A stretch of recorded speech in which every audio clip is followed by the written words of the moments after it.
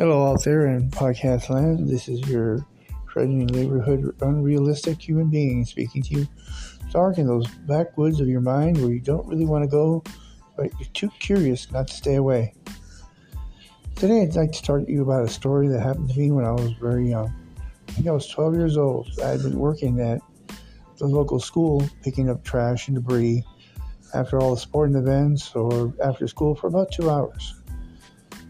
One particular day, the school had announced that they had a huge surprise for all the students. I was just as excited as everybody else to see what kind of surprise we were capable for. You have to understand, when we grew up in the school that I was going to, anything that involved a surprise was either an extremely good thing or an extremely bad thing. But we always try to keep positive. It could have been anything from a soda to a candy bar, ice cream, or extra time on the recess grounds. Most of our teachers kind of blew both hot and cold, so we didn't know how to go about doing it when they made any kinds of announcements.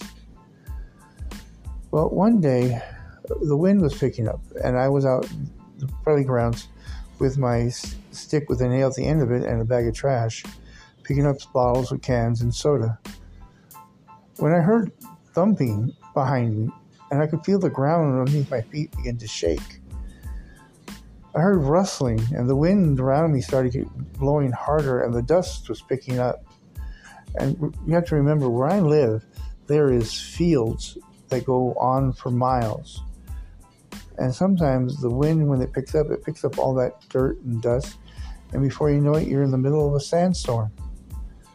Well, as I was continuing to do my job the best I could, because I only had half an hour before I went back to the shed to turn in the equipment, I heard that thudding, and the thumping started getting louder and louder. When I finally looked up, I saw in front of me a baby elephant with tassels and rhinestones, and it looked like to be a saddle.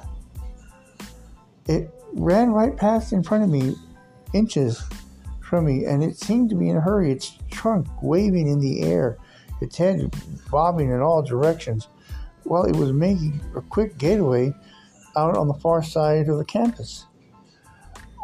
I couldn't know what to do. I was completely shocked. Never in my entire life did I ever think I'd ever see an elephant in all that rhinestones running past me. As I was looking at the direction that the elephant ran, I just stood there like a complete fool, just pondering whether I saw it was real or not real. Then I felt someone tap me behind the shoulder, and I turned around and I saw two giant clowns. Now, being 12 years old and having a natural fear of clowns, I did what any boy in that situation would do. I got on my knees and begged them not to kill me. Well, as time, they were screaming and shouting, and one of them was holding this huge rope with some metal device in it, and one of them looked down at me and said, "Kid, stop screaming. Have you seen an elephant run by right here?" I pointed behind me to the direction of where the elephant had gone. He thanked me and he ran off.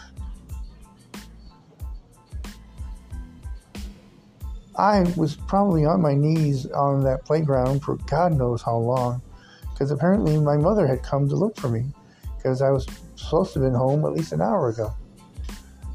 Well, when I finally got home, and my mother asked me why I was late, and I tried to think of a proper story to help explain what had just happened. But when I told her that I was late because a baby elephant was running wild on our elementary school campus, and while being chased by two 6-foot-tall clowns with makeup and gear, she had this look of, I can only describe as interrogating me without saying a word. Later on that week, the school had announced that all the students who had not gotten detention or were above a 2.0 were going to have a free circus show. And just in case you're wondering, the elephant was captured. He didn't get hurt. Apparently he was hungry, and he started eating nearby plum orchard trees. And when I say he ate the tree, I mean down to the root. I'm not sure if they ever compensated the farmer, but I do know that the foreman who worked on that field was severely ticked off. But when I told him what happened to the fields, he didn't decide to do anything. Well, that's all right for today. Have a good day. Bye.